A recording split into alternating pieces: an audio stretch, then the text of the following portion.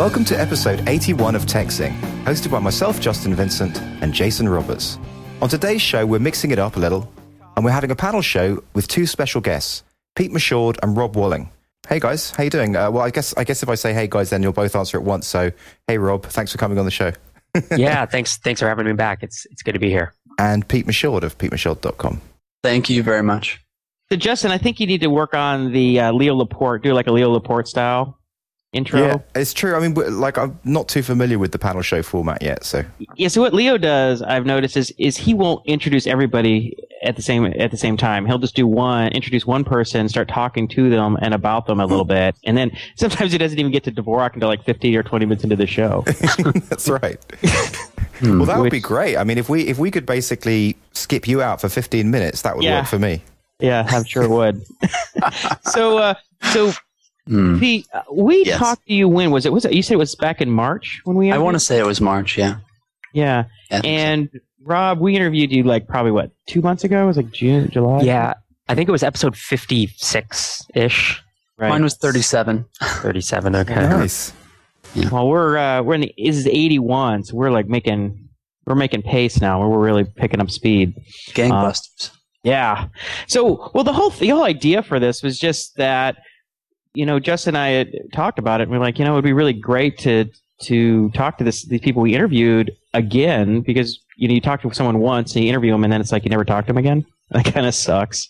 We figure, well, we can't really bring them on and ask them the same kind of questions again. We sort of heard the background story, and we figured it might be more interesting just to, bring you guys on and just, talk about a random set of topics, and maybe just hear an update on what you guys have been doing and just see how it plays out. But Jason, I also think it's a little bit like a kind of mastermind group, especially if we get rock stars like Pete and Rob on the show, Right. Maybe Rob. I don't even know what I'm doing here. I think we should just mastermind Justin. Let's just sit around and tell Justin what he should do. Well, so why don't we start with you, Pete, since it's been the longest since we've talked to you. What have you been up to in the last 6 or so months? I have been... Okay, so when I talked to you last, I had pretty much automated the business to the point that my publishing business, to the point that it could run itself in terms of selling products that already existed. And my involvement with the company at that point was creating new products. So fast forward. We should back up real quick. You had, for anyone who hasn't heard the interview, this is 39, right? Episode 39? 37. What'd you say it was? I said it was 37, but it might be in 38. It's somewhere around there. Something like there. You had created a handful of ebooks, right? Is that correct? And the revenue off of those ebooks had essentially led you to write the blog post "Retired at 25," which is how we sort of, which brought you to our attention. And that's what we discussed quite a bit, was how you went about coming up with the ideas for these ebooks, how you wrote them and published them, and how you were able to generate revenue from them. And so I just wanted to get that through so that people know kind of what we're talking about. Right. Okay. So the business sells ebooks and printed books also. And we sell the ebooks in PDF format and on Kindle and on iPad and whatever other ebook formats we output to. And we've been doing that for over a year now, and it's been very successful. And like I said, we automated it to the point that we didn't have to do anything to just sell additional copies of books that we've already made. Now, if you fast forward till now, I am almost there, but not quite, to the point where even making the books is automated. So they just write themselves. They just write themselves. That's right. That is amazing. No, okay.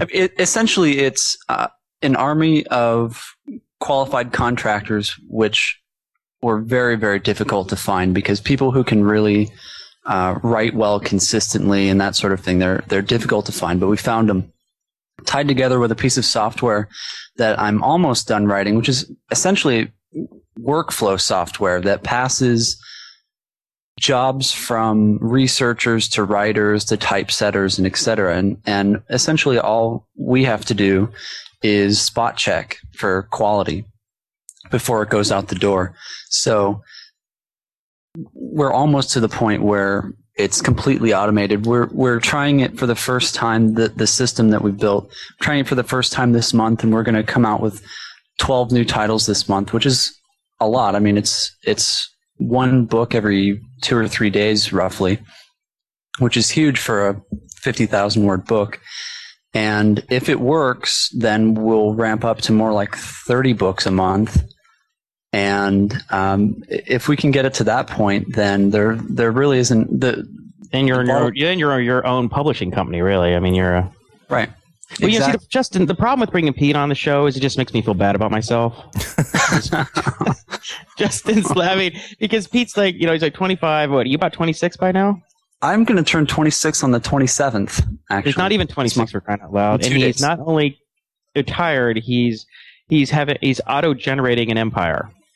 So what's interesting is that the company that I used to work for, Reed Elsevier, essentially, this is a 40,000 strong company.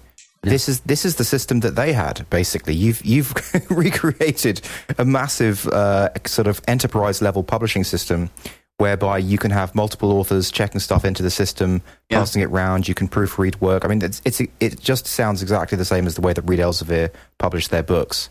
And the fact that you've just done that yourself is pretty astonishing. Well, I don't know what the quote is exactly, but I've read this a few times that if you're a programmer, it might be more valuable for you to not be a programmer. It might be more valuable for you to do something else and then use your skills as a programmer to make you better at that. So maybe that's what I've done here.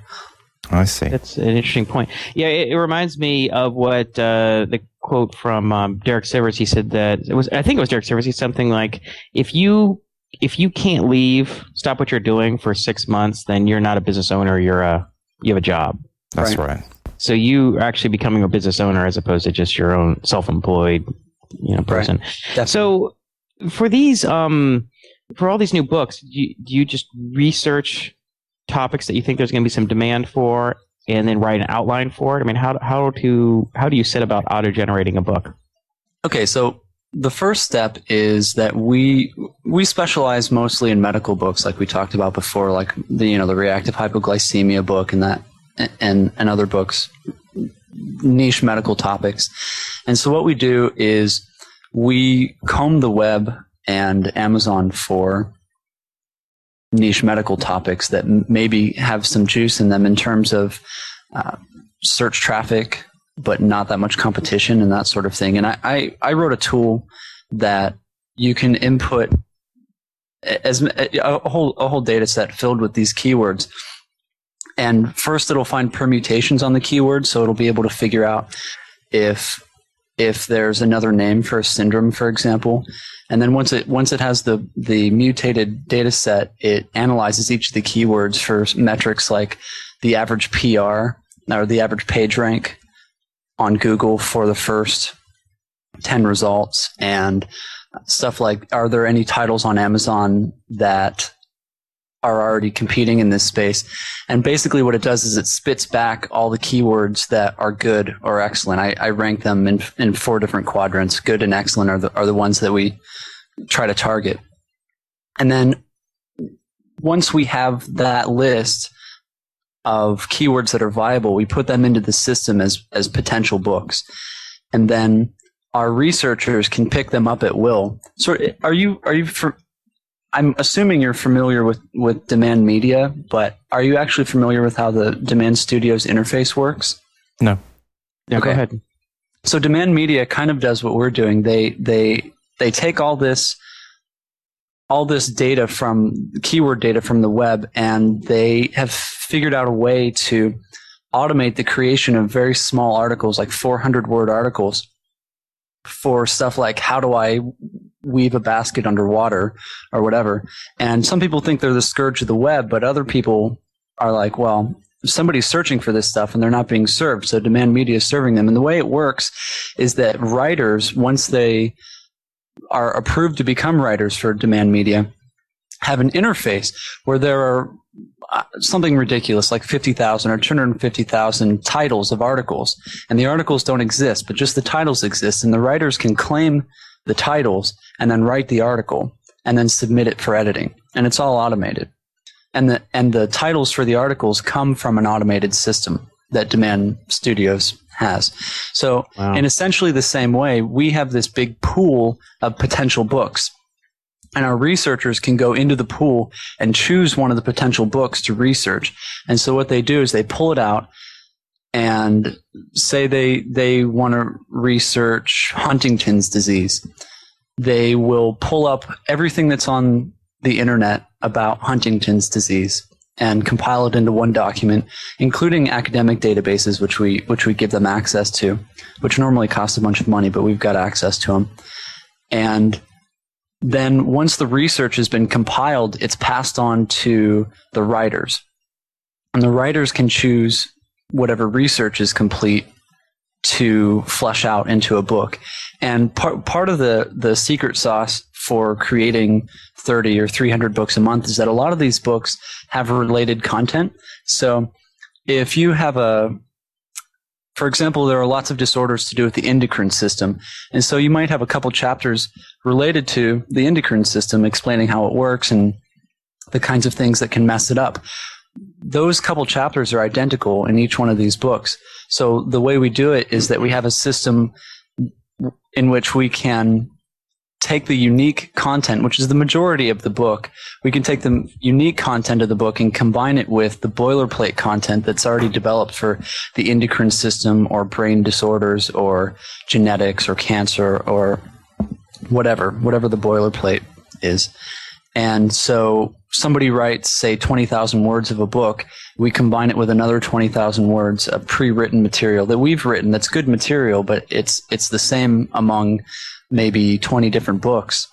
And we combine them together and generate an RTF document that we send to the typesetter, who then typesets it using InDesign and gives us a PDF that can be given to the printer. I just want to bring Rob into the conversation here. Rob, what Pete does, although he's not working on lots of little businesses, in a way, each book is like a little business. So it's kind of similar to the whole micropreneur concept that you're involved with. Yeah, it is. It's funny. I'm like really intrigued by Pete's whole story here. I have 5 or 6 questions for him already written down. So just because I do see a lot of parallels, and I have questions about like, well, how are you handling this? Because there are certain things I've had to struggle, with finding solutions for, and so I'm interested to see how, Well, I say just go for it. Let's hand it over to you, Rob. Yeah. Okay. Cool. Well, I'll run through a few things. So first of all, Pete, I think that fact that you're automating this is fascinating and really clever.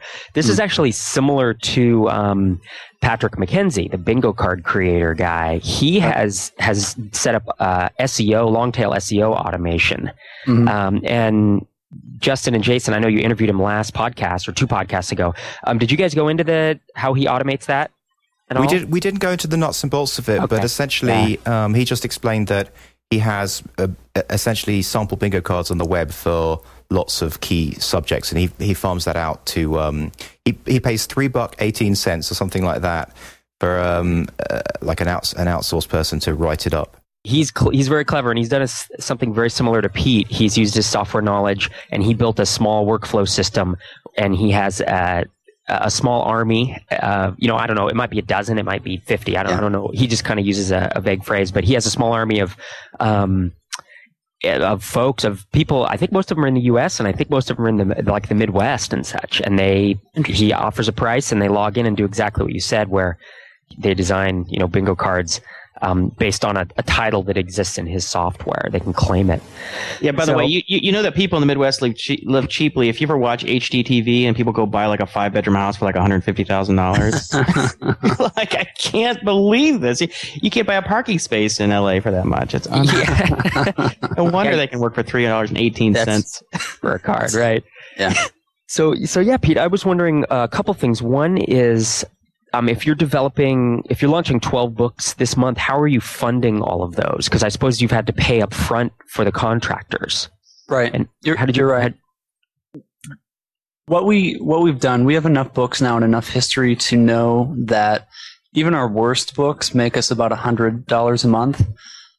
And so when we create a book, we do it for 2.5 times that. So for $250, we can create a book, and then in 2.5 months we can expect to have broken even on it. on average. And so, for 12 books, it's a little chunk of change, but it's not a huge chunk of change. It's a couple grand. And then in a couple months, we'll have not only that couple grand coming back in, but we'll have, another 12 books and another 12 books from the next month and the next month after that. So it's a small investment of a couple grand up front, but once the cash flow gets moving, there's really nothing stopping you. I mean, even if I figured out that to be where I want to be, I'd need like 4,000 titles out. And even if I could produce, say, 10 titles a day, and I mean, even if I had the money to produce 10 titles a day, I don't have the manpower. Money's not really the bottleneck. Yeah, sure. The cash flow is fine. Right. Finding quality writers and other aspects. Yeah, that's always the issue. Yeah. Okay. Well, so I didn't realize the economics worked out like that, because that's fascinating. Because the $250 up front, you're right, is nothing, and that's similar to what I'll pay for certain types of websites, like some content websites. But it's the $100 a month that you get right away. That's the huge difference between what you're doing and things I've done or I've seen done. How are you getting to that? How do you get to that $100 a month so quickly? Is that because of Amazon's sort of marketplace, or are you getting that through, through SEO that there's not a lot of competition? Most of it actually initially is Amazon, because normally when we come out with a book, it has either zero competition or it has one book that's obviously subpar, that's just a strange book that's marginally related. So when we create a book, we know that people are searching for it and we know the volume, but we also know that there's nothing out there. So that the moment we hit the shelves, as it were, on Amazon, there are going to be X thousand people searching for that and finding us immediately.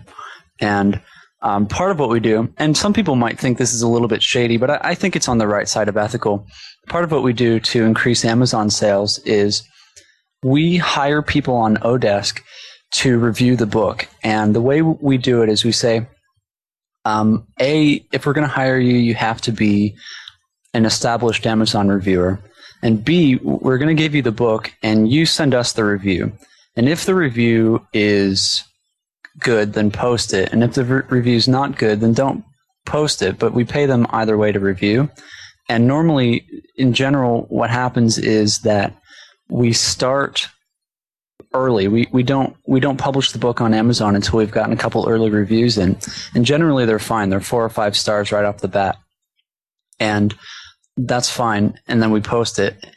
And when it's lower, when we start getting feedback that says this book is no good, or this book doesn't make sense, or it's too short, or whatever it is, we actually redo the book. We at least partially redo the book so that we start getting the actual. So in other words, we use the feedback system that's supposed to be for customers as sort of an alpha test of our book. And then immediately when we put that book out there, we have strong reviews on it because we've pre-released it, if you will, to those reviewers. And reviews make a huge difference on Amazon. The thing here that I'm getting here is, this is really, I mean, you are really specializing in a way of making money online, right? Which is very interesting. And I think because you're specializing in that one thing, it's following that classic advice, which is find something that works and then just amplify it, right? You're just focused on that. And I think that's slightly different to Rob, the way that you work, right? Which is you've got your fingers in lots of different pies. Is that right? Yeah, that's right. I have a lot of varied products. I mean, many of them are actually software. They're not ebooks like this. So I think it's a little different process to get them developed.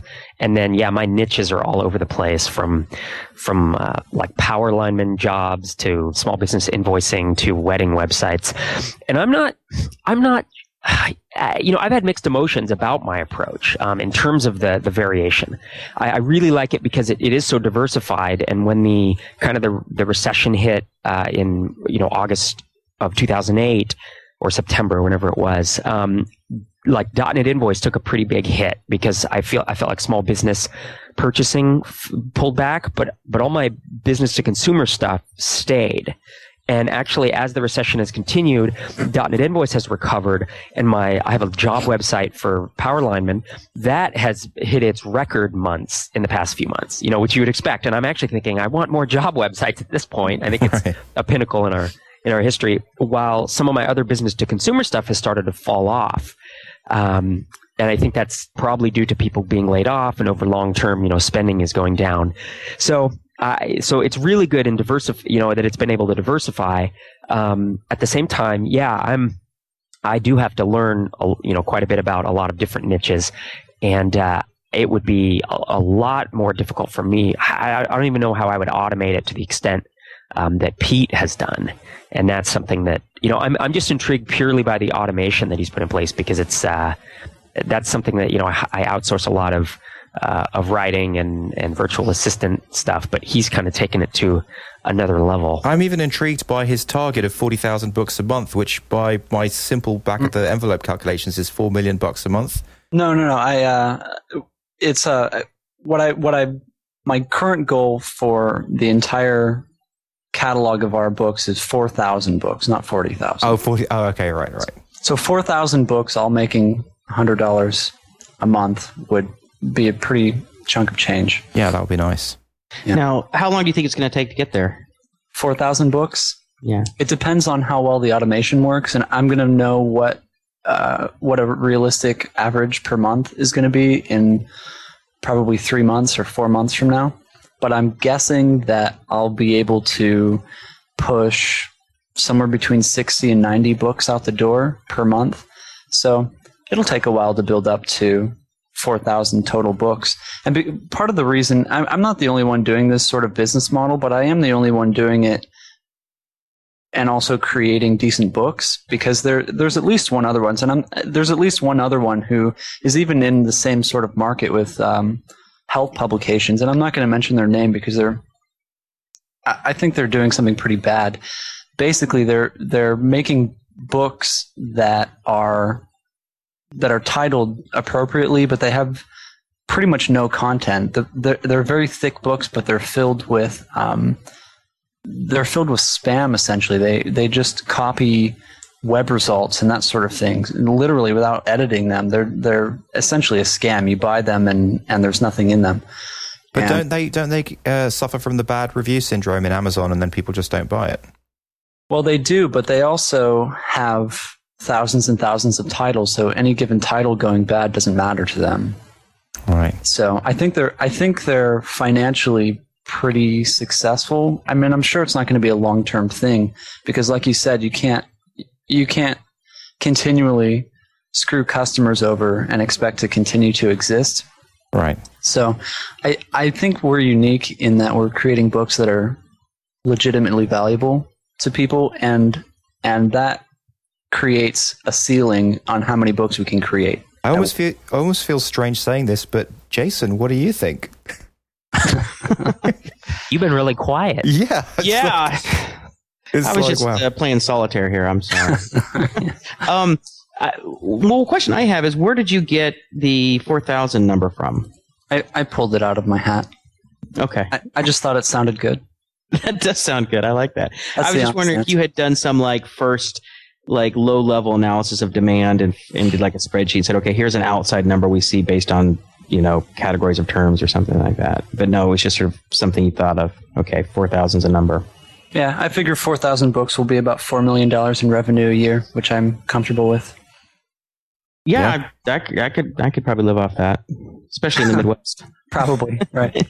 So you wrote some software recently, it's called some goal mapping software. Yeah, I did. Now, does that have any relationship to when you pick a number like 4,000 as a goal?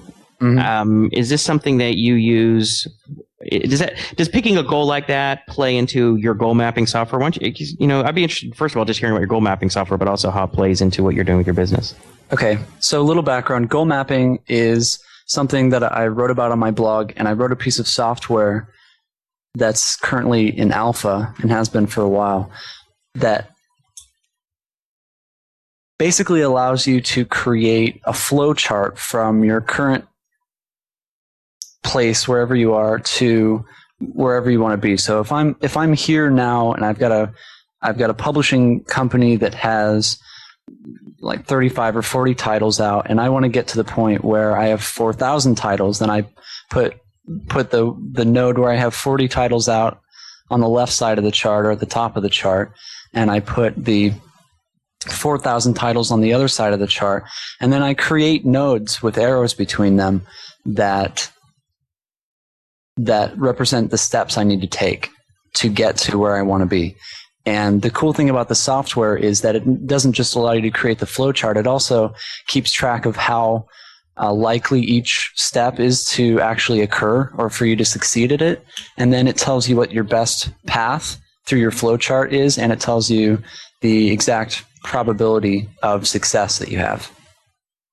Now, is this a web app, or is this something that you download? Yeah, no, it's a web app. You can go to goalmapping.petermichaud.com and try it. Don't try it in Internet Explorer, though. I didn't bother covering that. I don't think I try anything in Internet Explorer. So.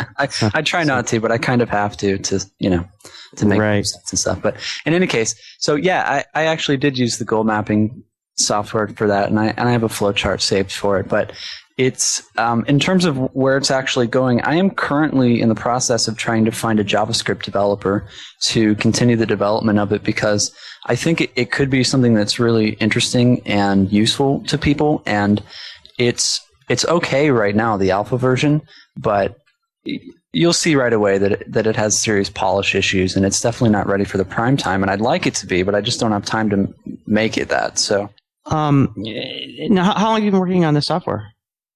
I built it in about a week, a few months ago, and then I haven't touched it after that. But I have been collecting feedback on it, so I know where I want to go with it. Now, how do you? It looks impressive, by the way. Yeah, it's very cool. What are you using for the to get a techie here for a second? What libraries are you using for the drag and drop and display stuff?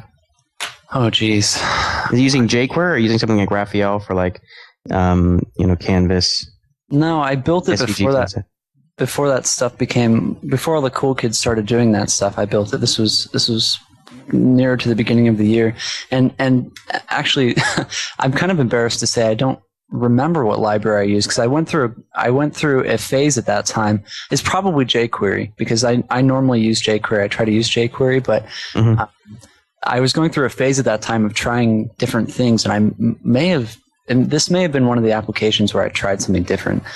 And so now you have me looking at the source like, geez. Okay, well, I don't want to get you off track, but yeah. I'm just curious, how was this software, or has the development of the software or anything played into how you are thinking about growing your business? Well, the concept of it, definitely. I mean, I've been using this concept for a few years now. When I realized that I had that dumb plan to make $2 million before I was 25, that turned out to be completely untenable. And I started using the concept at that time, but I was using just a normal flowchart program. And so when I have goals now, I use this method. And now that I have this piece of software, I use this software. Certainly. It's very, very useful. So, Justin, we should probably jump over to Rob before he hangs up on us. Well, Rob had some more questions for Pete, I think so. Yeah, I'll make it quick. There are kind of more detailed questions, but I was curious, like what are the lengths of your books approximately, and what's your pricing like, and do you do physical as well as PDFs? Kind of the logistics of them. All right. The answer is most of our books are between 50 and 80,000 words, which I think is a pretty good length. Some of them are as low as 30,000, but that's not that common.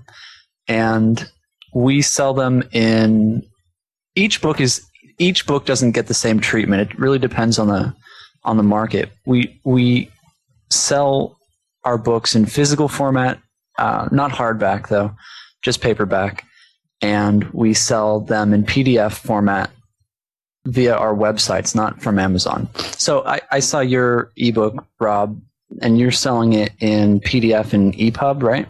Yep, as well as paperback. Oh, and it's in paperback. Okay, so you're doing kind of the same thing that I'm doing. So we have most of our books on Kindle, and in various other ebook marketplaces, and we have them listed on Amazon and the other big retailers like Barnes and Noble. And in theory, you could get it in a bookstore. You could order it in a bookstore, but the volumes for each one of our books aren't sufficient to expect to just walk into any arbitrary bookstore and find our title there, although it's possible. Do you think what you're doing could work in another niche? I mean, because your niche is essentially health, right? Do you think you could move that to another niche and do the same thing? Yeah, I do. We have titles that are in, like one thing we talked about last time is the statistics textbook that we've got. And that's actually one of our biggest sellers also. And we're working on developing calculus, the same practically cheating calculus handbook. And I think that could be another big one for us. We have a few other ones. We have crazy ones like, trying to think. We have a book called Recipes for Dogs, which I thought was hilarious. When we came across that keyword, I was like, yeah, we're going to make that book. We just have to. And it's not a bad seller. It's people search for these things. They want to make fancy food for their dogs. So, hey, I'm going to help them do it. And there's one about how to become a game tester, for example. So we branch out a little bit and we see what works. So we're not strictly focused on health. Does this inspire you, Rob? I mean, are you thinking, oh, books? I don't know, because obviously Pete's become a publisher and he's automating the process. And I don't know if becoming a publisher is something that would make me, fulfilled, right. Personally, so I don't, sure. But I'm just trying to get a concept of, more of what he's doing. Cause I do think that this could be applied to either other book niches or other niches that are not books, Yeah. Well, here's the thing. One thing, Rob, that I wanted to point out about books, and I think you've brought it up in that article that you wrote called "The Software Product Myth," and something that's really relevant to what I'm doing is that the maintenance and support for books is trivial, and that's one of the keys to this business model. Is that with software, you have to have a specialist, or you have to do it yourself. You have to actually maintain it, and there's significant support.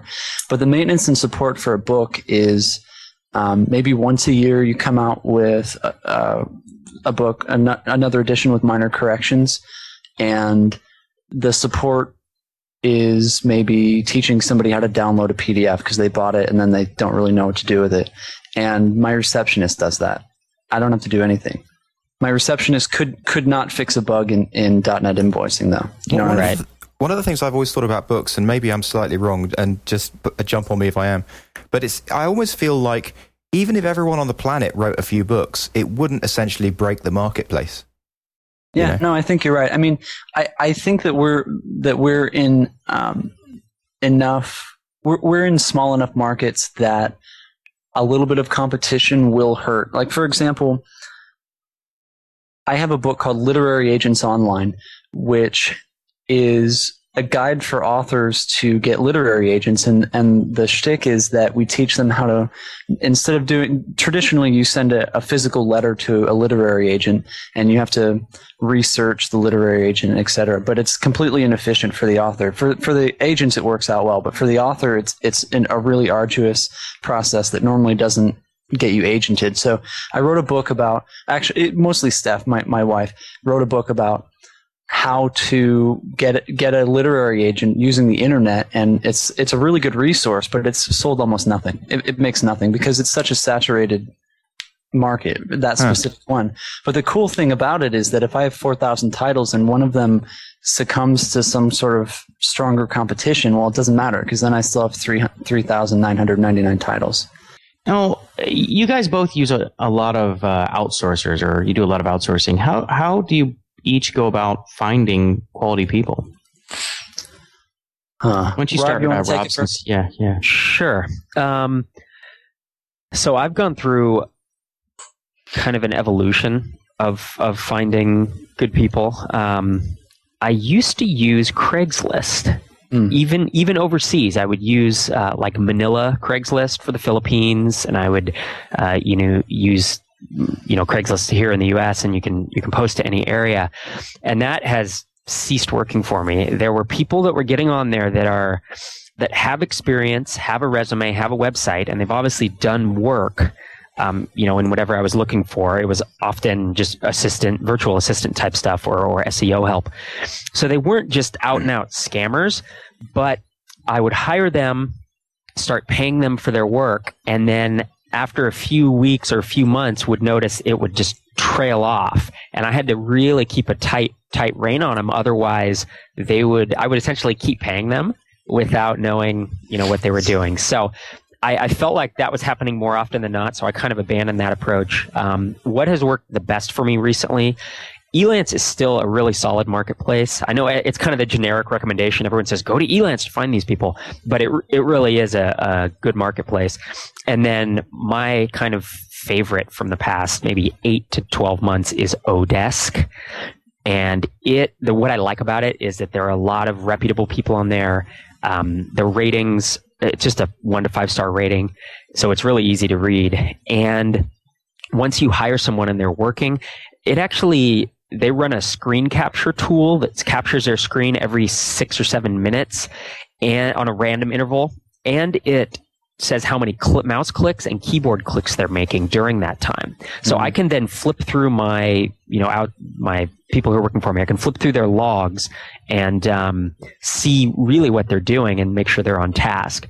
Now, obviously, what I'm talking about these are people working hourly for me on tasks that are hard to quantify, right? If I were to outsource a book like Pete's doing, which I've done that kind of stuff in the past with reports and such, then it's fairly easy. You basically just assign it to him, and you guys, you agree, hey, you're going to get $50 or $250 for this thing, and then when it comes back, it's just up to you to do the quality guideline. But I'm talking more about hourly outsourcing. Yes, what Rob said. Actually, that's exactly what I was going to say. I was going to say, to be honest, I've gotten most of my people lately from Odesk, and I was going to explain the hourly thing and everything. So yeah, Odesk. So Odesk started it was for programmers, but it's expanded beyond that into all kinds of different. Right. Yes. Odesk seems a little bit offensive to me. Yeah, no, I'm offended by it too, but it works. Just the idea of, I don't know, coding for my boss and the big having brother the screen, thing. The big brother and looking at my screen and all that kind of stuff. That's just, especially because, sometimes I may sit down for 10 minutes thinking about something and then all of a sudden have a real burst of inspiration. So they just see no activity for 10 minutes while I'm thinking, Right. You're right. And in fact, I have a woman who basically checks all my email all the time for all the various sites and handles most of the customer service stuff. And she's a nurse in the Philippines, and she's hourly, and I don't care what she does. Like I often see her pull up arbitrary, Facebook or whatever, and I don't care. I think it's a matter of just being a boss that has enough perspective to know not to shake someone's tree if they're doing a good work, not to micromanage them. I agree. That's a big part of it. I have someone I've seen Solitaire come up on their screen before, but they're super productive. I mean, I'm not going to bother them. I think it's like, I used to manage people at the city of Pasadena, and it was like the people who are really good, man, you just let them do what they're going to do because they always come through, and other ones you can tell pretty quickly. What it does, it makes it a lot easier to tell the people who you should essentially weed out or at least talk to about. Completely.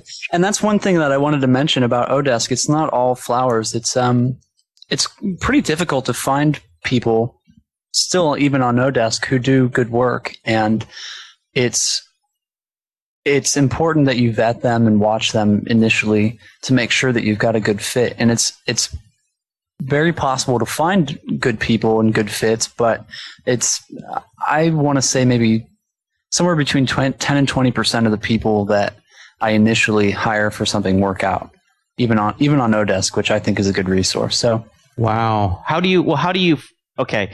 What's your first filter? How do you pick the people that you're going to attempt to hire to do something? It really depends on what I'm hiring them to do, but generally I have them do a portfolio. I want to see their stuff. Like somebody, for example, we just opened to manuscript submissions from the outside, so that we needed a public-facing website that looked decent. And so I hired a WordPress person to develop a theme based on a design that I came up with. And the first thing I did was I put it in the job description. I said, listen, I'm going to look at the code, and it needs to be good code, semantic code. If you don't know what semantic code means, then don't apply for the job. So that was the first round, just making a job description that let people know that I was serious. And then the next round was looking at people's portfolio and deciding whether they were even in the running. And then actually what I had to do after that was I narrowed it down to about 10 different contractors who were potentials, and I asked them basically difficult web development questions, I think 5 questions, and I got maybe 3 people who I would have hired, and I chose the one who had the most feedback, and I let the other ones know that I'd keep them in mind for future projects. But you just really have to vet them a lot. And then of that one person that you actually hire, you say only 10 to 20% of those end up working out in the end. No, actually, the person that I hired for that worked out pretty well. The stuff that doesn't work out so well is when, for example, researchers are kind of difficult to find, because what a lot of researchers will do, basically, a book like ours takes maybe 20 or 30 hours, legitimate hours, to find all that information, to put it together so that a writer can write a decent book. And a lot of the time what will happen is we'll hire a researcher to create this document, and we'll get back a Word document with a list of identical to the top 10 Google results, for example. And so those people get canned in short order. But I guess what I meant was the people who do that sort of work are a little harder to weed out, because there's no portfolio. No one has a research portfolio. But with the creative stuff, you can vet them a little harder by looking at what they've done. Rob, so how does your sort of hiring and filtering process compare to Pete's? Yeah, it's very similar. I think Pete brought up a good point that when you're dealing with something that you can build a portfolio of, such as if you build websites, if you're a designer, even if you're a coder, since I'm a developer, I can say, send me source code and hopefully believe that they actually wrote it, But there are things you can look at like that. It's the harder people to vet. I've never hired a researcher, but I've hired a lot of virtual assistants, and those are the people that are hard to vet. You kind of have to go, from my experience, based on ratings on Odesk, hours worked, how much money they've generated, kind of just go by word of mouth, so to speak, what other people have said about them. Yeah. And then that's when the Odesk kind of screen capture really helps you for the first few weeks to just check up on them, and that tells you, because without that, you don't really know if they're doing a good job, because I don't know. I don't check up on tier 1 email support that they handle for me. I don't tend to check everything they're doing. Well, how many of the people you end up hiring work out ultimately? Well, there's kind of a short-term and a long-term answer to that, because short-term, I've gotten a lot better at vetting people, and I would say maybe over the past year, I've probably had a 50-50 ratio. So, 1 out of 2 people I've hired have worked out and stuck around. Long-term, it's a different story, because you just have this attrition where someone, like Pete said, one of his folks is a nurse. A lot of my virtual assistants they have, bachelors of English, and they do something during the day. And so they might get married or move, or so there's kind of this attrition. So they work out, but then after a year or 2, they have to move on. So I guess over that, long-term, the answer might be different. But I guess that's probably the same in the economy at large. People don't get jobs that long, but right. Just in terms of people who, after a few days or a week or 2, you're like, okay, this person is oh good. Yeah, I've been hitting a pretty good record, and I don't know if it's just a luck streak or not, but these days I think. What would you say your percentage is? About 50-50 right now. 50-50? Okay. Yeah. That's really good, because and Pete, is yours similar to that? Is it 50-50, do you think? Yeah, short term. I was just going to say that I have completely the same experience. Even when you find somebody, sometimes they, like you said, attrition. They go away after a few months or a year. So. One last question I'd like to ask you guys about the outsourcing is, what percentage of the people you work with are, say, native English speakers versus foreigners who you might have some difficulty communicating with? So I actually use several VAs/editors here in the States and in Canada. And so obviously those are native English speakers. And then I have I have a couple people in the Philippines, and I would say that they are there's kind of fluent versus native, and, right. And they are fluent, like their English is like Justin's fluent, but he's not. No, yeah, I wouldn't say that. But no, they are fluent. I wouldn't say they're native. If that makes sense, right? I think I don't even know if English is. I think English is the second language, or it might be the national language of the Philippines. Anyone know? I think it's both. Actually, yeah. So they're top notch, and they're not writing for me at this point, but I would have them do short writing stuff. And then, then I have programmers I work with and designers, and kind of that other area where you don't necessarily need someone to be fluent in English, Right. And I have had some minor, over the years, I've worked with some of these guys for two and a half years, specifically some designers that I have, and there have been miscommunications, but as what's nice is I don't have tight deadlines, and so I ask them, hey, you didn't understand this part, they redo it, and that's the benefit of having a relationship with someone, that they will fix it, basically. Okay, I'd quite like to change the topic, if you guys didn't mind. Sure. So one of the things we were talking to Patrick McKenzie, we had a great interview with Patrick McKenzie, and one of the things he said was, and this really kind of resonated with me and sent me on a path, and that's what I want to ask you about. He said at one point, if you want to create a business, just think of a process that people do in Excel that could be done better. Right? And just think of anything like that. There's so many different businesses you could do, and that kind of set me off thinking, and it made me think of something.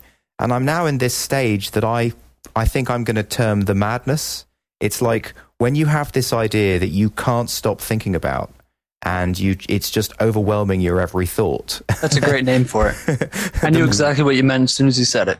Yeah, the madness, right? It's right. Like 28 Days Later. It's like, and that's what I wanted to throw out there. It's like, it's a great movie, by the way. I love that movie. Ravenous entrepreneurial zombies. Yes. Yeah. Like, I just want to know, do you guys know that, and what kind of experiences? I spell Hacker News front page. Yeah. Yeah, so Rob, have you ever had the madness? Oh, absolutely. I've had it so often I've turned it into my own personal process. I literally have to stop myself, because what I'll do, I think, well, most of you guys will probably agree, but what I do when I get the madness, or what I used to do, is I would just sit and research and type, into Google AdWords and try to figure out, what the demand is, and I'd think about it, and then I'd go buy a domain name, and then I would just start moving on it really quickly. And then a day later or 2 days later, I'd be thinking, and then like, wow, that's a terrible idea. Yeah, it was overwhelming me. So I forced myself to stop and realize no one's going to steal the idea in the next 48, 72 hours. I make a bunch of notes, I write it down, and then I let it incubate. And I do, I have a notebook I keep of all my thoughts and such, and I do have a bunch of ideas from the last, say, year that I've gone through this process with, and some of them I go back to still, and I think, oh, you know what, I want to build that, but either something else has taken precedent, or it turns out it just, it wasn't a good idea. Where this used to really affect me badly was when I used to be a singer and a songwriter. Because you get the same madness about a song. Absolutely. So essentially, it's like when you find a hook, you just can't stop thinking about it. You can't stop thinking about, where's that hook going to go? How am I going to turn this into a song? Yep. And because you write so many more songs than you do think of businesses, you get the madness more often. That's right. Yeah, I was a songwriter. I was in a couple bands as well, and I would have a mini tape recorder with me at all times. I had it in my car. I had it at work, and I would go into the bathroom just to sing the hook, to make sure I wasn't going to forget it. I was always scared, I was going to lose that magical line, the lyrical note, or I should say the melodic note. So I'm sure that Jason has the madness about soccer formations. Yeah. Well, frankly, I'm just a little bummed out, because up to this point, I thought I was sort of winning the tech beam coining race. Right. Justin, I think Justin just beat you. He did. I was feeling pretty good about Lux surface area and miracle function, and there's a couple others I'm kind of blanking on, but the madness especially following up with some kind of subtitle about zombie entrepreneurs, ravenous zombie entrepreneurs. Yeah. You can have that. That's a good one. That's a good one. Yeah. Like I said, subtitle by Pete Michaud. Oh, that's great. Yeah, that's pretty much all I have to say. I have the same experience as Rob with having to make the madness into a process, except for that I wouldn't go to AdWords. I'd just have an idea pop into my head, and then I'd start coding it. And a day later, after 16 hours of coding, I'd be like, "No, this is dumb. Never mind. Never mind about this." Now, actually, part of my process now is kind of writing down an elevator pitch and maybe a couple paragraphs about it, and then sending it to people that are really smart that I trust, so they can tell me that I'm an idiot. Okay. So I got had something that with email, good.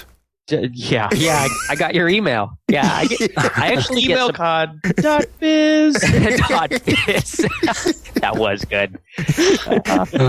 I actually get a couple emails like that a week, just through my blog often from people I don't know. Oh, right. That are like thoughts and ideas. Yeah, I'd say 2 to 3 a week. Okay, guys. For an opinion. I got something I want to throw out there based on this. Okay, go on. So I talked to Justin about this offline. I can't remember what his thoughts were on it, how good of an idea I thought it was. But so how about if you had something in your blog where at the end of a blog post, it would list 3 to 5 potential blog posts you're thinking about writing, like sort of a candidate titles. And people could put like a little like or a thumbs up or thumbs down. Like that would be interesting. You should write about that. I'd love to read that. Right. That's a good idea. I like it. I think it'd be a great WordPress plugin, but I wouldn't pay for it. I wouldn't pay for it. Yeah, well, here's what I'm thinking about. It's kind of like a minimum viable product, that idea of like, okay, you come up with an idea, you throw a landing page out there, and you see what kind of demand there is. And if you have a bunch of ideas for blog posts, rather than spending however many hours it's going to take writing and editing something out, you might, at the end of some blog post, you might get 30 or 50 or a couple hundred votes, and you're like, wow, this one or these two everyone's really excited about, but nobody cares this other one. So at least you know where to focus your efforts. Yeah. You should have that feeding into Pete's system so that it can automatically write the books for you. The blog post, right? Yeah. No, actually, I think that's a great idea, because whenever I'm blogging, I have lots and lots of potential titles that I want to go into, and I don't really know where people are with it. And the other thing that strikes me as a positive side effect about that is that in order for people to vote on something, it has to have a solid title. So it forces you to think about a clear title that people will understand right away. Exactly. And I was thinking, one of the reasons it made me think of it, I was lying in bed at night and I couldn't fall asleep, and I had all these ideas of things I wanted to write. And then I thought, you know what? One of the ways that I want to market AppIgnite is by creating apps that might be really interesting or useful, and that may be free like this, but that'll have a generated by AppIgnite sort of marker on there somewhere. You can do that with WordPress. Yeah, so we could do that. It'd be like a little line of JavaScript that you could include, or a WordPress plugin or something. It would say generated by AppIgnite, and if it spread around the web, because it would, because people were using it on their blogs, it would have, if they went and they started using it and they set it up the system, and it would be like on the actual system where you're entering in your titles or whatever, it could say generated by AppIgnite or something. So anyway, it was just an idea for something like that. So I think there's sort of this need for sort of a peer review process, which, like you said, Rob, you already give sort of a need. Like, Justin, you said that Patrick McKenzie says, well, look at what people are using Excel for, and you got business ideas. Well, look at what people are using email for, and you may have another set of businesses. So people are emailing, Rob, you're getting a bunch of emails about how's this business idea. That might be a whole nother concept. Yeah, there's a website called conceptfeedback.com, but it might be more website reviews. But I think people also comment on kind of the business background of it, or the business potential of it, in their opinion. And then forums obviously are used for that a lot, like businesses software forums and stuff. Right. I think the main difficulty with that is the trust factor. I don't just throw out my ideas to anybody. I have a couple people that I know are really smart, and if there's a problem with it, then they're probably going to be able to tell me what it is. I'm not sure. It could be valuable, but what you'd have to do is you would have to. It's fundamentally important that you would have to attract the right experts so that they could give meaningful feedback. And the question is, how do you do that? Because the experts are going to occasionally need feedback, but really they're going to know that they're creating more value than most anyone else. So how do you create value for them? Right. Oh, by the way, the name for the post title thing, I was something like demand post. This is I'm going to ask both of you guys this independently, starting with Rob.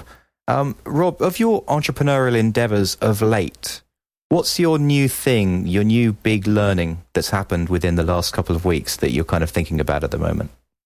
Ooh, that's a good question. Well, Rob just got back from the Business of Software conference, right? Yeah. So you got a whole lot of ideas just from that alone, I would think. Yeah. Well, what's interesting is the things I've been learning lately have been less dealing with my actual products and more dealing with kind of my blog and book and speaking engagements. Almost like the personal brand type stuff. So like I learned more from Business of Software about how to do a presentation than I learned of specific techniques to implement on my products, if that makes sense. Like a lot of the presentations were really entertaining, very funny, but they didn't give you specific techniques to do, to implement. That was actually one thing I did is I gave like, here's step by step something I've done, the results that I saw. Other people did the same thing. And, ta-da, there you go. And I got mixed reviews about that. People were like, it doesn't apply to me. I disagree with you. Like, since I gave concrete stuff, there was more to disagree with and debate about.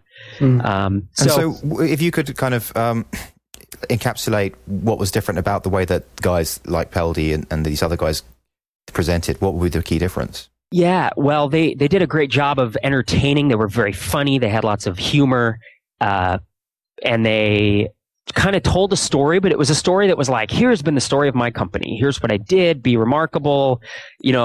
Scratch your own itch. I mean, they didn't use specific, but it was kind of the more high level discussion. Seth Godin was there. He spoke, and you can imagine, if you've read his books, the kind of stuff he said, which is, if it can be, one thing he said, if it can be written down, it can be outsourced, or it should be outsourced, and that kind of got a lot of people in a huff. You're speaking to developers. But so it was that kind of stuff. It was very motivational, very interesting, but it was much less practical, I'll say. You know what I'm saying? And so, but it really made the conference. I mean, there was a lot of energy when those people were speaking, and I would say mine was.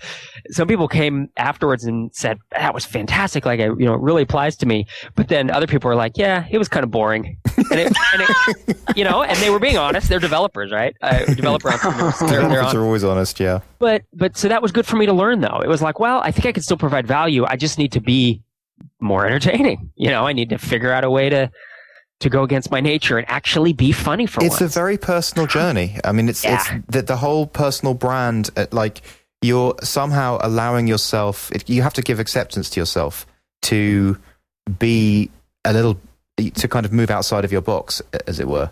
Does that make any sense? Yeah, it does. Yeah, no, it completely makes sense. In fact, it's funny, Rob, we're kind of going through the same thing at the same time. And what you said really rang true to me, Justin, because being able to brand yourself and communicate that brand to others is really an exercise in deeply understanding yourself first and sort of becoming the best version of yourself instead of a wishy-washy hodgepodge of advice and maybe some core of you somewhere. Does that make sense? Yeah. Yeah. So, I think one lesson to learn from, say, Derek Sivers is that he uses stories to communicate ideas very well. And stories are much more interesting than just a list of like, here are 10 ways to do X, Y, and Z. I mean, those might be useful, but they're harder to remember and they're just not as interesting. But when you hear like stories from entrepreneurs or technologists and they say, well, let me tell you the story of how this happened. You tend to remember stories. I mean, there's something about the human mind that the connections between a series of events, they stick in your brain, and then you remember why what they did worked for them. Yeah, I think you're completely right. But one thing I wanted to throw out, especially for this type of audience where you're going to have a lot of developers and engineers, I think it's split. I think some people are normal human beings and that they like stories and they like sort of the context that stories provide the information. And some people have no patience for it at all, and they'll tell you that you're a fluffy writer if you do anything but deviate from the how-to list. And I think that I've learned to, I guess what I do most of the time is ignore those people because that's not really who I'm talking to. That's the I think Asperger's people, right? The Asperger's people, yeah. I mean, and there's a higher proportion of those people than in our population than in the general population. So I think maybe sometimes if you're speaking and somebody tells you that it wasn't, there wasn't enough information, or vice versa, you kind of take it with a grain of salt, is what I'm saying, because I don't know, especially when I write on the blog, about half the people think I'm awesome and about half the people think I'm an idiot. So I'm just, I write for home writing. Steve Yagi, I don't know if you guys know who he is. He's he wrote a hilarious article, I don't know, maybe this is a month or two ago, about, and one of the things he talked about in it was how the most liked thing that you'll ever see on Reddit is liked by 66% of the people. Like, that's a home run. So if you're up into the 60s, that's you're doing pretty well. Right. So I guess the point then is, Rob, when somebody comes up to you, when the audience comes up to you afterward and tells you that it was either good or bad, that one strategy is to try to make more of those people say it was good, and the other strategy is to find an audience where they already think it's good. Right. So I think let's ask the same question to Pete. During your last few weeks of entrepreneurialism, has any new process or any new thing caught your attention and kind of got your focus? Well, one thing that we're trying to branch into, first of all, there's an actual company now, whereas before it was just my wife and I doing whatever we were doing. Now there's a company, it's called Kenrose Media. And like I said, we open to public manuscript submissions and proposal submissions. So I'm thinking that it's sort of a different take on automating the writing process, because what we've been doing is hiring writers to write specific things that we give them. But if we can get a decent flow of manuscripts from people that are marketable, then that's sort of an automation in and of itself, if that makes sense. So like I said, we opened this public-facing site, and this kenrosemedia.com, and you can submit your manuscript. And I'm hoping, I don't think it'll do anything right now, but I'm hoping that when we have more titles and we get more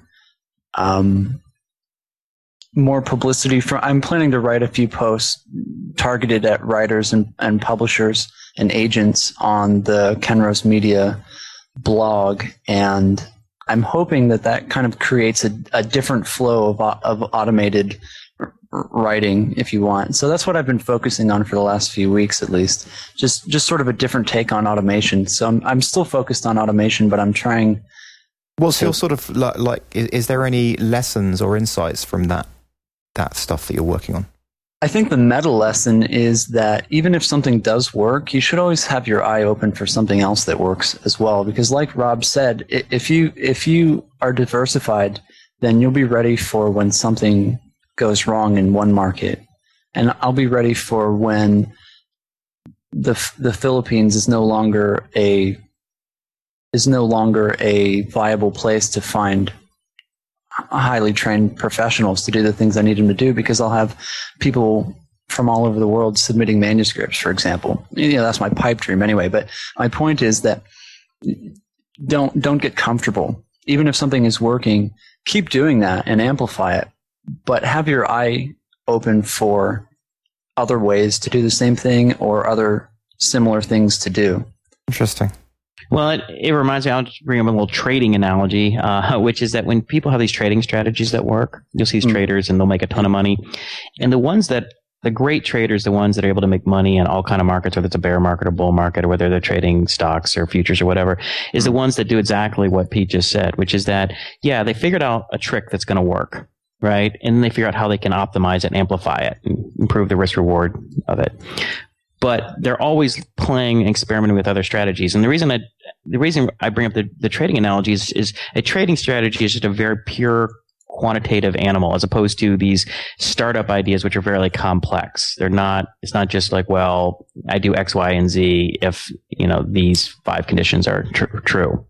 Mm-hmm. And I think that's important. It's like, it's an important sort of what's the word I want to use? I guess like a trade-off, a ratio of what you would refer to as exploration versus exploitation, which is used in machine learning, which is what's the optimal ratio of explore versus exploit. And as it turns out, I think like as a sort of heuristic, you want to do about 80% exploit and 20% explore for a learning agent. And a lot of people, what they'll end up doing is they'll find something that works and they just do it until it stops, and then they're kind of screwed. Right. But if all you do is explore and look around and try out new ideas, and you never lock in anything and really just try and squeeze it and really get as much as you can out of it, then, you're kind of, you're never going to find anything. You're never going to get any escape velocity. So you have to sort of almost force yourself into some kind of a ratio like that. And it sounds like that's exactly what you're doing, Pete. Yeah. And actually, I think that ratio is about right, 80-20, except with the caveat that I would focus on exploiting initially until you get some small traction. So It's like you said, you don't want to get stuck constantly exploring and never actually exploiting. So initially find something and exploit it, and then once it's kind of stable and you understand it, then 20% sounds good too. Exactly. Justin's pinging us about you guys bringing up some of your own topics, but actually I want to ask one question, Justin, first. So Rob, so I want to ask you about your podcast and your blogging efforts and kind of how that's playing into sort of this idea of brand building. So I guess the first question is, why are you doing the podcast, and sort of what is your ultimate goal with it? I think it was, I know that we had two primary goals when Mike and I started it. And the first one was to extend my reach into a group of people who may not read blogs, but who listen to audio, right? So just to get access to a new audience. And the second thing was to kind of, this is going to sound so cheesy. It's not marketing speak, but it's to deepen engagement. It's to just engage with people more. Because when you read something on a page, and when this finally hit me was when I heard the first episode of the Stack Overflow podcast. Because I've been reading Joel and Jeff for years. 5+ years. Joel since 2001, but Jeff since he started blogging in 2005. And once I heard the podcast, I suddenly understood the personalities, their voices. It changes the way you think about the person. And so I realized on that very day that wow, I have to start a podcast here in the next, what did it take me? Maybe a year after they started to do it. So those were the goals. And the ultimate goal, I'm not sure. I don't even know what the ultimate goal of my blog is. It's like, what's the end game? I don't know. I do it because I really enjoy the writing and I enjoy putting out thoughts, and I feel like I have enough original thought that I'm not just being an echo chamber. If I was being an echo chamber, I would shut it down. But so I just enjoy interacting with the people. Do you think that because you have about 5,000-6,000 RSS subscribers to your blog? Is that right? 6,500. Yeah. Okay, which is just pretty decent number. And I'm just wondering, with your podcast, how does a podcast compare to your blog in terms of, bringing people awareness to the kind of stuff you're doing and working on and all that? Rob? Did we lose him? Sorry. No, I muted myself. I apologize. Oh, I thought you just spaced out. Yeah. He's playing solitaire. I ran to the bathroom real quick. No, I think the best way to look at it, or the easiest way to look at it for me, is through RSS subscribers, because that's kind of the metric I've always used one metric of success for my blog. Because monthly visitors or just monthly kind of hits, I think you guys have experienced it with monthly or an episode download. It doesn't have so much meaning because it peaks and then it goes away. And unless you retain them as quote unquote subscribers, then it has a lot less of meaning. So with my blog, with my RSS and email subscribers, it's over 7,000. And from what I've heard from a couple other folks who blog, who have successful blogs and reasonably successful podcasts, is the podcast listenership winds up being around 10%, between 10 and 15%. Of your blog, readership. So ours is more than that. And I don't know, I think we're around 1,000 RSS subscribers right now. It does go up and down, but it's funny. Even we've never said that publicly because that number just doesn't sound like a lot, right? It just sounds like a tiny amount of people. But frankly, we get more, like 5 times more questions and comments per subscriber than I do on my blog, and that comes back to the engagement of it. Like it's harder to find listeners or subscribers, but it's so much more of a deeper relationship. So it's worth it to you? Yeah, it definitely has been. I think that's what Justin and I have discovered. I mean, I've never really blogged before at all, and I'm just starting to get myself to do it now.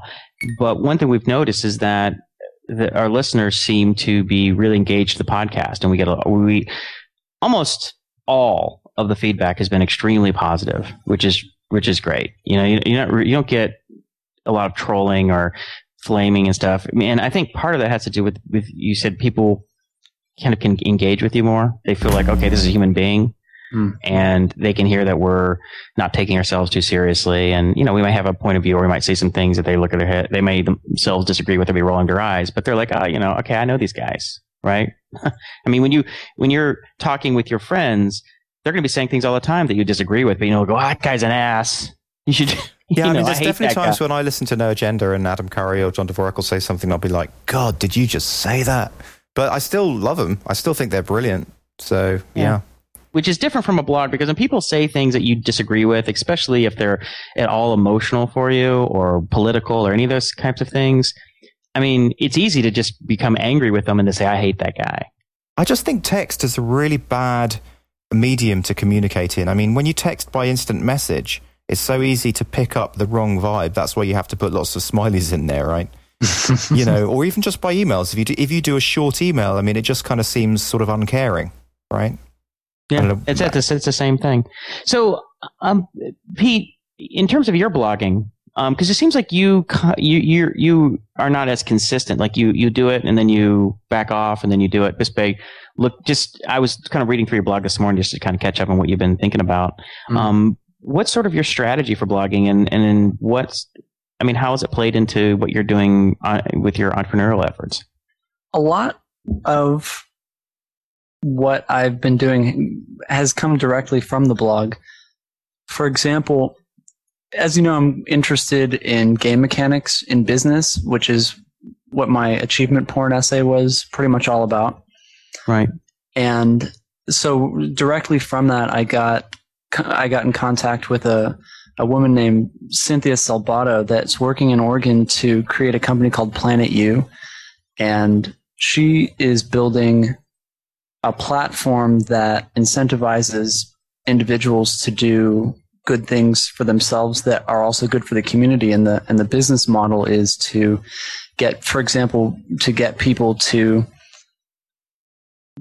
improve their health, right? And then in that area, literally the geographic area, people could get a break on their health insurance, for example, because that area has now become less of a risk for insurance companies. And that's just one example, but that came to me through the blog. Another thing is a woman that you may have heard of named Suzanne Shi. She started Wardrobe.com and it sold to Like.com. And now she's working on something called Lollyhop, which is sort of like Mint.com for your health. And the idea is that you keep track of the stuff you eat and the amount of exercise you're doing. And it's social, so it incentivizes you to do better and tells you what you could be doing better, and that sort of thing. So I'm really interested in that, and all of that came via my blog because that's just sort of the stuff that I write about. And in terms of strategy, I've been too ensconced in automating everything and getting it underway to be able to commit to, gosh, how long does each essay take? It takes a couple days per essay to write, like a good 8 or 16 hours to write a decent essay. Wow. And so That's a lot of work. That's a lot of time. Does it take you that much time? Yeah, I don't spend that much anymore. When I started my blog, I definitely did. I think now I'm typically between the 1 and maybe 3. Gosh, maybe I might have spent 4 on a recent long one, but it's like 1 to 3 hours. So when I put 10 minutes into it, I'm not really. That's that not much enough. care. Yeah. Well, there's an interesting contrast between blogging and podcasting. I've felt like podcasting is a lot easier. Like, I don't mean to make it. Yeah, I don't mean to make it sound. It's just easier to talk, to have a conversation, record it, and get it out. Easier to maintain. Yeah. Yeah, I think in the long term, I think blogging is more of it's a lonely, kind of a lonely discipline, and without some feedback or some motivation, it's really tough to put all the time into getting the written word out. Mm-hmm. It's hard to. You're right. I think a podcast is easier to sustain, especially if. Well, I think it's easier if you have someone to do it with, like most things. Mm-hmm. Right. Yeah. And for Justin, Justin's the audio guy, right? So he does the editing and that kind of stuff, which he enjoys to some extent and is good at and is efficient at. So I don't have to worry about it. And then I can sort of do my thing, which is inviting guests and, coordinating with them and writing up descriptions and just the other stuff. And talking. And just talking, right? Which is something I can do all damn day. But getting myself to write. So I've been trying to put the finishing touches on my first post. And it's just painful. I feel like I'm back in college where I have an essay or a paper hanging over my head. I'm like, God, this is brutal. Hey, Jason, just remember creativitis. Just put something out there. Yeah, exactly. So I'm gonna put it out. I'm gonna put the finishing touches on today. And I was talking with my wife about it, and she was wondering, she's like, well, why are you spending so much time on this? Maybe it's not worth it, Mm-hmm. And I felt like, well, look, the purpose is that I'm trying to. I'm not one of those people like, oh, I have to write about this stuff to get my ideas out, because I have the podcast for that. I can just say any random thing I'm thinking about, which I tend to do. But in order to build awareness of, say, Apignite, I think I can do that an order of magnitude greater, just with a blog, just for the same reason that Rob gave, which is that it's usually 10 to 1. You got 10 times more readers than you're going to have blog lists or podcast listeners, and especially if you can get something that can make to the front page of Hacker News, right? You can get a ton of hits. So it's worth me really, and it's not worth blogging just to write a paragraph like blah, blah, blah. This is what I think about something. I need to write something that's really going to be an interesting idea and really something that people are going to want to read and vote up. Otherwise, it's just why waste of time? So that's why it definitely, at least for me, it's going to take a little bit of time for each effort. And let me say this, Jason. I think there are a few different types of posts when you're writing a blog. I want to focus on 2. One of them is that sort of super interesting blockbuster post that you mentioned, but I don't think you can ignore the importance of, I guess in blog lingo they call it pillar posts, which is just, it's good information, but it's not unique and it's not particularly insightful or headline worthy, but it forms a bedrock of the stuff that you talk about, and you can refer back to it, and Google gives you juice for having talked about it. And I think it's important to sort of establish your gosh, I don't even know the right word that I'm looking for. It's important to establish your subject matter and your expertise in it in order to begin making those blockbuster posts. Because if you have a blockbuster post and it's the only post on your blog, even if people really like it, they won't necessarily subscribe, because if it doesn't seem like a going concern by somebody who's interesting, then a lot of people just pass you by and wait for next time. I see. So they need to see a body of work when they hit that thing. They need to see a body of work. They need to be able to explore. Definitely. Rob, what do you think about that? Yeah, I think you'll need at least a few posts before someone's going to subscribe. I think Pete brings up a good point in that there are different types of posts. I've never viewed it as like the pillar versus the blockbuster, but I've thought of it in my mind as some posts, like the title and the concept comes to you, and you almost have that. What do we call it? The madness. Madness. You have that, like I've had that, and those are the posts that I will crank out in 1 to 2 hours, and typically they wind up doing really well on Hacker News, and just people in general say, wow, these are fantastic.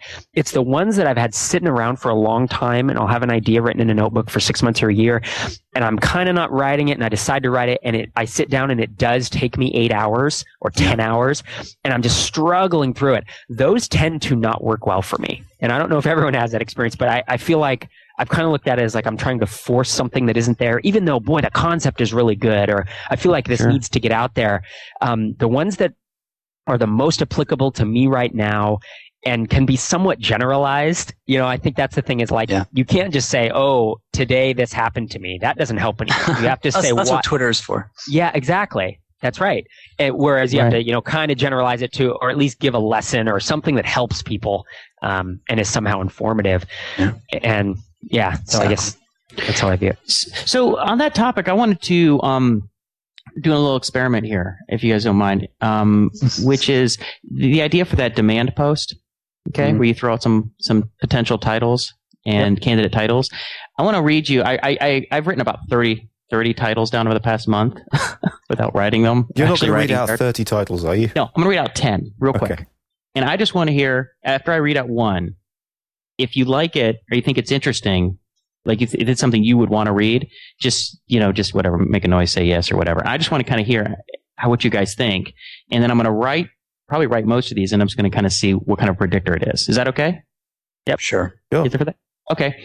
First one. A startup is not an idea. It's a test. A startup is not a test of an idea. It's a test of will. Bingo. Okay, we got 1 out of 3. I'll tell you this. I'd read it if it got voted up on Hacker News already. And so then that would tell me that the... I didn't actually listen to what you said. What was it you said again? Okay. I like it. Okay. You like it? Okay. Yeah, so that's it. Okay, so I'll give that a 2.5. We'll discuss this later because I didn't hear what you said. I was prepared to say... A startup is not a test of an idea. It's a test of will. Yeah, that's good. Okay, I'll give it a 2.5 out of 3. Why the future lies in code generation.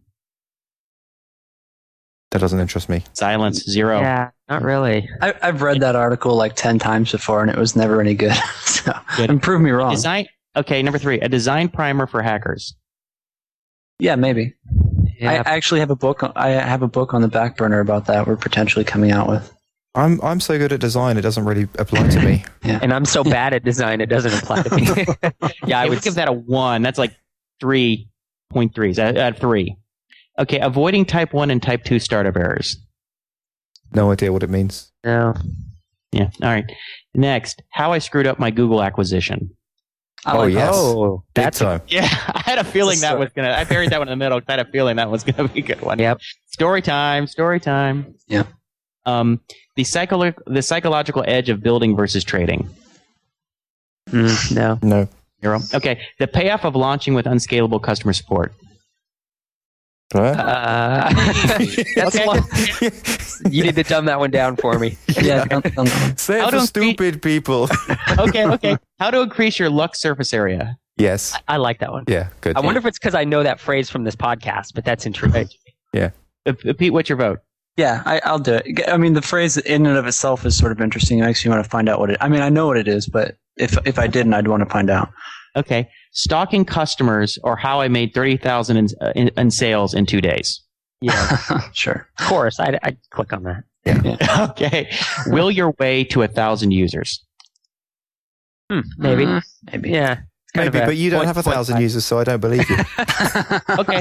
1.75. All right. So the winner is... The ones that are coming up next is how I screwed up my Google acquisition. Okay. That should have been your first one. What? That should have been the first. Yeah, that's going to be my next one. Well, because I have one I already wrote, which is entitled "Forget the TechCrunch Launch." So how to screw up my Google acquisition, how to increase your Lux surface area, and stalking customers, or how I made 30,000 in sales in 2 days. Mm-hmm. Awesome. Yeah. See, that helped, guys. You probably saved me about 25, 30 hours of lost time. Awesome. Nice. And the thing is, one thing I wanted to point out is some of those articles may be good, but maybe the titles just aren't where they need to be. You know what I mean? Yeah. So, titles are so important. Super important. Yeah, absolutely. There's a concept. This is a problem that I have as a blogger. How do I know what title is going to work before I post it? How can I somehow test it? How can I I figure out among the 4 variations on the title which one is best? I don't know. I don't have an answer. Well, if we use demand post and you type in like list of a list of candidate articles titles, you can also put variations in individual titles, right? Yeah. And so it'd be kind of an A/B test. Sure. Yeah, that's. I'm telling you, demand post is. It's $1 million idea. It's a $0 diet. You'll be a thousandaire before you know it. Yeah. Nobody's gonna pay for it.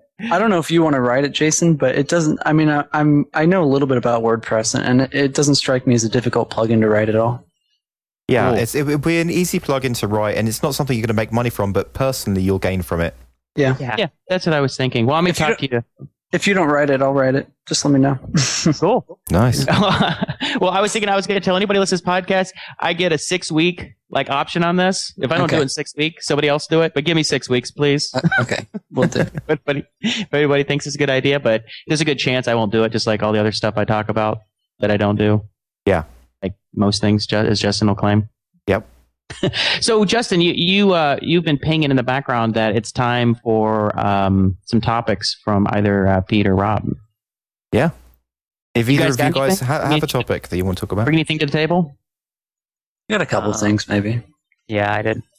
I don't really have anything. Sorry. I got nothing. Well, You to said be honest, it was optional. we didn't said it exactly say you have to bring something to the table, did we? Right.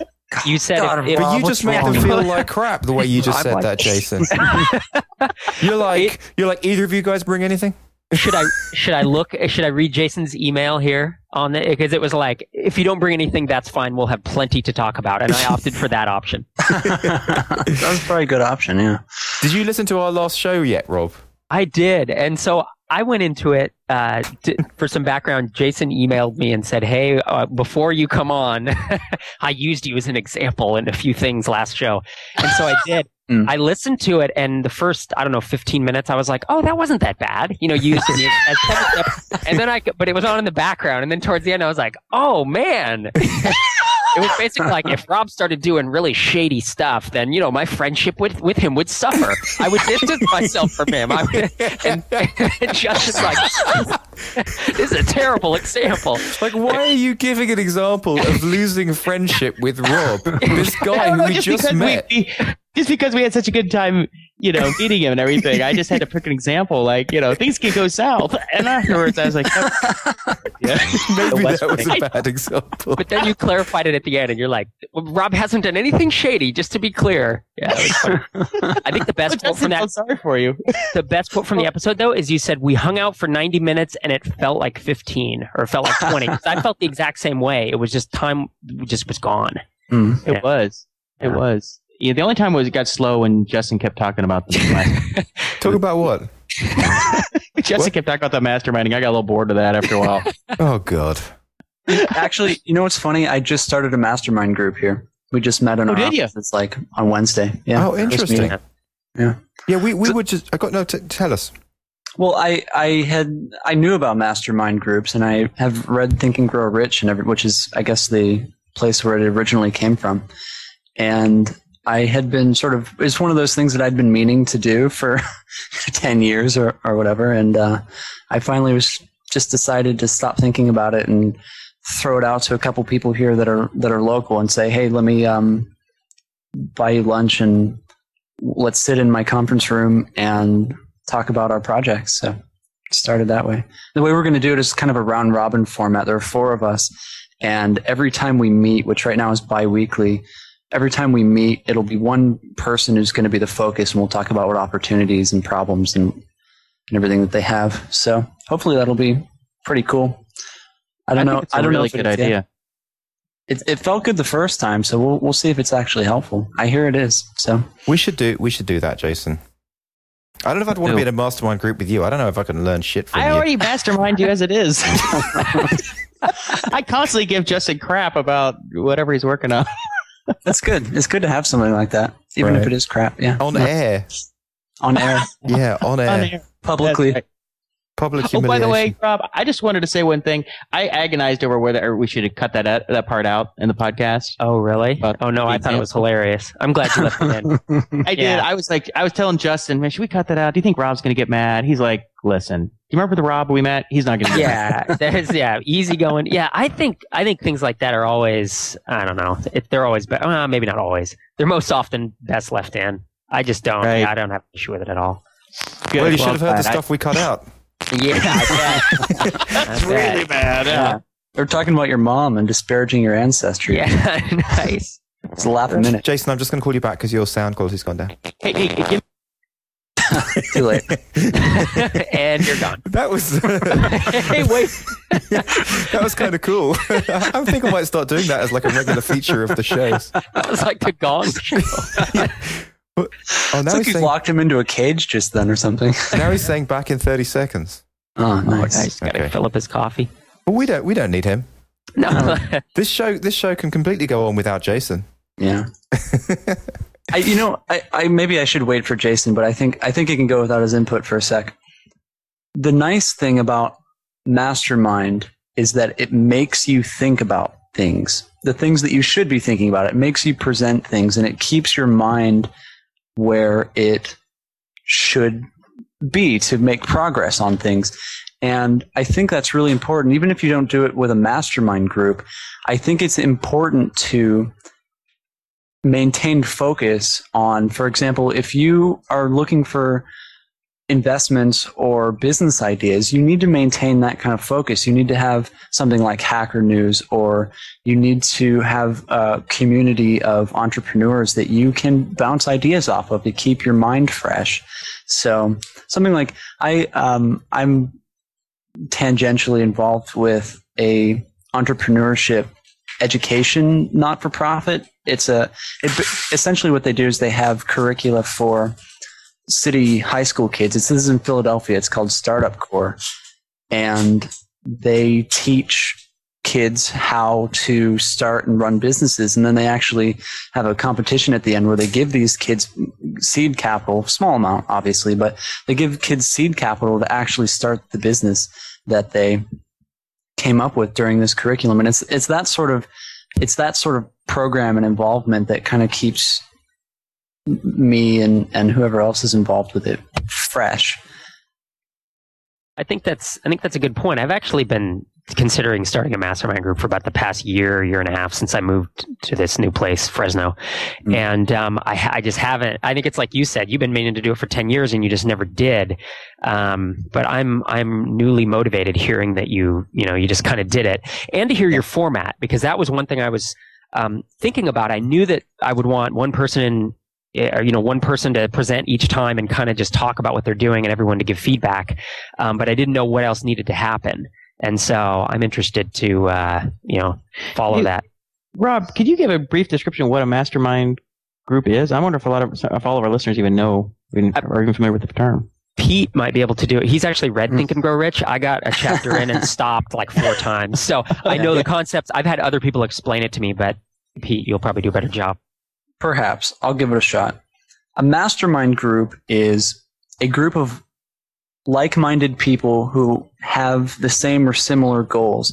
So, for example, if you belong to a mastermind group to do with business, then everybody in your mastermind group is going to have their own business ideas or own business ventures going on. And the concept is that if you meet regularly and discuss the topical ideas that you have, then the entire group benefits by being in that sort of environment, and the people discussing their ideas benefit directly when they get helpful critique and they get resources. So if somebody comes to me with a software idea, I can critique the idea, I can give them help on their business model, I can help them connect to other software developers. And when the group is big enough, say 10 people, you should have almost limitless resources, because you could say, oh, I'm thinking about making software for the garbage management industry, and somebody goes, "Oh, my cousin Vinny's in the garbage management industry. Let me connect you with him." And so why is it always Vinny that's in the garbage management industry? I was just riffing, maybe too much Sopranos. I don't know. Okay. But the point is that this group of people that has the same or similar goals they're going to propel each other. They're going to keep each other focused on what's important, and they're going to hold each other accountable. And if you don't have that, you have to flounder. You have to create your own ideas. You have to critique yourself. You have to find and make connections as you need them. And with a mastermind group, you don't have to do any of that because other people do that for you. How big can a mastermind group grow before it becomes an unwieldy beast? I do not know the answer, but I think that it has to be pretty small. I think it should be less than a dozen people, maybe something like that. Or you'd have to change the format because I don't understand how somebody could get any kind of individual attention with more than a dozen people, because then you won't be talking about yourself more than once every 3 months or once every 6 months or something. It seems like the ideal would be like 5 or 4 to 6 seems like the ideal. Yeah. I agree. I've always thought of it topping out around 8. That I think, but I think you're right. 4 to 6 might be ideal. But I feel like once you have something going, a lot of people are going to want to join as word gets out. And so you are going to have some type of criteria. Right. Keep people out. That's the other thing. The mastermind group, it's important to keep in mind that the concept is that you want to get people into the mastermind group who are on your same path, but further along, preferably far further along. So I guess it's tricky to get somebody to join your group who's going to add more value than you are. But I guess that's part of the sale. So the concept is to get people in who can really help you. I mean, if it's a car dealership mastermind group, you want the guy who it has the super name recognition and has 5 dealerships in your local area. What do they get out of it? What do they get out of it? Well, that's a good question. Maybe they get for example, if you're just starting your car dealership and you want to learn from all these guys, maybe what they get out of it is that you act like their gopher. You create the group. So you don't only get that guy, you get the 3 other big local guys, and you create a setting where they can meet and discuss the problems that they have, and you take care of all the details. You provide the meeting space, you provide the food, you make it very easy for them to meet, have a nice meeting, have a productive session with each other, and in return you get to be present. Right? I think it's a really funny example you bring up because I've met some car dealers and I just can't imagine them being friendly to each other. I don't know any car dealers. That was just it's just me talking. So, yeah. But that's the idea, though. I'm sure if you found people in the software industry who had started companies that were going concerns that were very successful, say they were making, $5 million in revenue a year, and you found 5 of them, they want to talk to each other. Generally speaking, they're not like car dealers, but they want to talk to each other. And maybe you're not to that level, and they wouldn't necessarily want to talk to you on your own. But if you can create a context that does give them value, then I think you've got something. And plus, people like that, they like sharing. Why is Rob on this show? Because I don't know. That's a good question. Yeah. Why is he on the show, Justin? Rob, why are you on the show? Rob, you were just about to say something. Yeah, and you totally threw me off with this question. I have no idea what to say. No, I honestly came on the show because I enjoy talking about this stuff, and there are so few people that I can actually talk about this with. You know what I'm saying? I don't. Yeah. My wife doesn't care. She's tired of hearing about it, and my friends, a lot of our friends socially don't. They barely have an idea. I tell them I'm a computer programmer, and only if they dig deeper do I even get in. You guys all know that that's far from the truth at this point, right? Yeah. I'm much more of a software entrepreneur with multiple, it's this intricate explanation that really nobody cares about. But the 3 people on this call actually understand the subtlety of what I do. Well, I'll tell you what's really amusing is when I'm with my in-laws and Georgie's mum or dad, they're saying, so what do you do again? And I'm saying, well, one of the things I do is plugio.com. And they're like, Plugio? And what's that? What's that work with again? I'm like, it's a Twitter client. And they're like, Twitter? What's Twitter? Oh man. Yeah, how do you even go from there? Yeah, my mom still doesn't know what I do. She's like, "What do you do again?" I'm like, "For crying out loud, Mom." Yeah. Like, but the idea of, it's a Twitter productivity tool. They're like, what the hell is that? That just doesn't even make any sense. You're way off the where they're going to be able to have any understanding. I mean, I build software is about the best you can understand. And it takes a while to explain to people what building software is. They think, oh, you fix computers? No. Yeah. Like you actually make the machines? No, the software. No, they don't get it. It's difficult. But I mean, that's the answer, Jeff. I mean, people like sharing. A lot of those guys are actively looking for mentors or mentees, so that they can, for whatever reason, because they're blowhards or because they want to pass the mantle to somebody. And does it need to be in person or could it be on Skype like this? Who knows? I'm doing one in person, but I'm sure there have been successful ones that are teleconferences. Yeah, I've looked at mastermind groups. I think my idea of it is that I don't have co-founders, so I don't have anyone to bounce ideas off of. And I've used this expression before, where I say data is my co-founder, and that's why I do so much split testing. I do tons of stuff because without data, I'm clueless because I have no one to talk to about it. But I found that while data can provide me with a direction on things, it can help me make a decision. It doesn't provide me with motivation. And that's kind of the one thing is I would love to have a group of people to talk with and kind of get over those. You have lulls, you have valleys as you're trying to launch a new product, or maybe you're just uncertain about 2 or 3 different ideas, and really there's no data that can help you make that decision.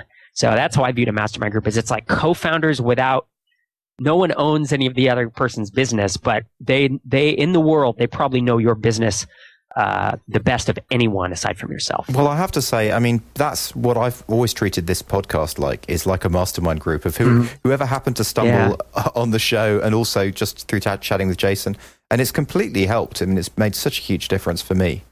Yeah, it makes sense. And I think my entrepreneur senses are tingling that we're talking too much about this, and I think that maybe we should just start a Skype mastermind group and see how it goes. Just say, so when's good for you? Saturday good for you? Like, we should just stop talking about it and do it. Right. Yeah. No, that's a good idea. The madness has set in. The madness. That's the name of the group. The madness. I like it. Let's do it. Okay, so who else are we going to get in our mastermind group, Jason? So we've got Rob Walling, Pete Michaud, I think Derek Sivers, maybe? Yeah. I don't know. He might be a little too big. And Peldy. Yeah, I think they might be a little too high up the. No. They're good. They're good friends of mine. I'll give them a call. Right. So, Justin, how are we doing on time? I think we're doing well. We've had a great podcast, chock-a-block full of great conversation, and I'm very happy with it. Yeah, we should probably wrap it up about now, right? I mean, let these guys go off and do other stuff. Yeah, everybody continue with their madness. Okay.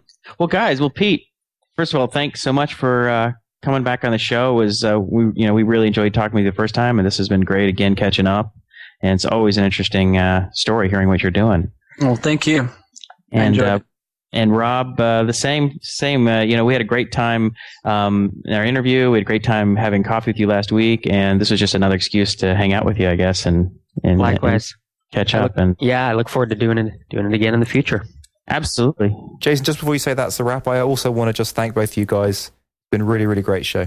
Yeah, absolutely. It's been great. We'll definitely do this. I think this is a format that we're going to continue experimenting with. I think it can really work because once we've interviewed someone and they've turned out to be an interesting and fun guest, I mean, there's no reason not to bring them back on again. And the more you guys are on, the more we can just talk about random stuff. We don't even have to talk about necessarily what we're doing specifically, just anything. So, right.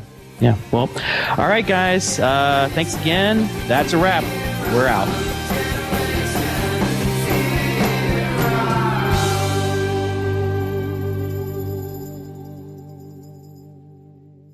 Okay. So, Rob, what could we ask for donations for if it's not the sound? Well, yeah, I was thinking like bandwidth or bandwidth. I'm trying to think of what else like Leo Laporte asked for. It's always like bandwidth, right? When they ask for donations. It's for hosting, and it's also hosting. I'll tell you what else we could use some money for like when we have lunch on Sundays. I was just going to say food. We could get like private flights and conference fees. Or maybe you just don't. You're like no agenda. You just don't get specific. So you get to help us support the show. Yeah, basically, it's just this is how we make our living. Yeah. This is how we make our living. No, but that's actually a good point. I would wonder if you'll get better results just saying support the show and not even saying bandwidth or hosting. I think it's true. Yeah. I say, this is how I make our living. And by the way, we don't live well. Give us beer money. Right. No, just support the show. Just support the show. We're struggling. We're on hard times.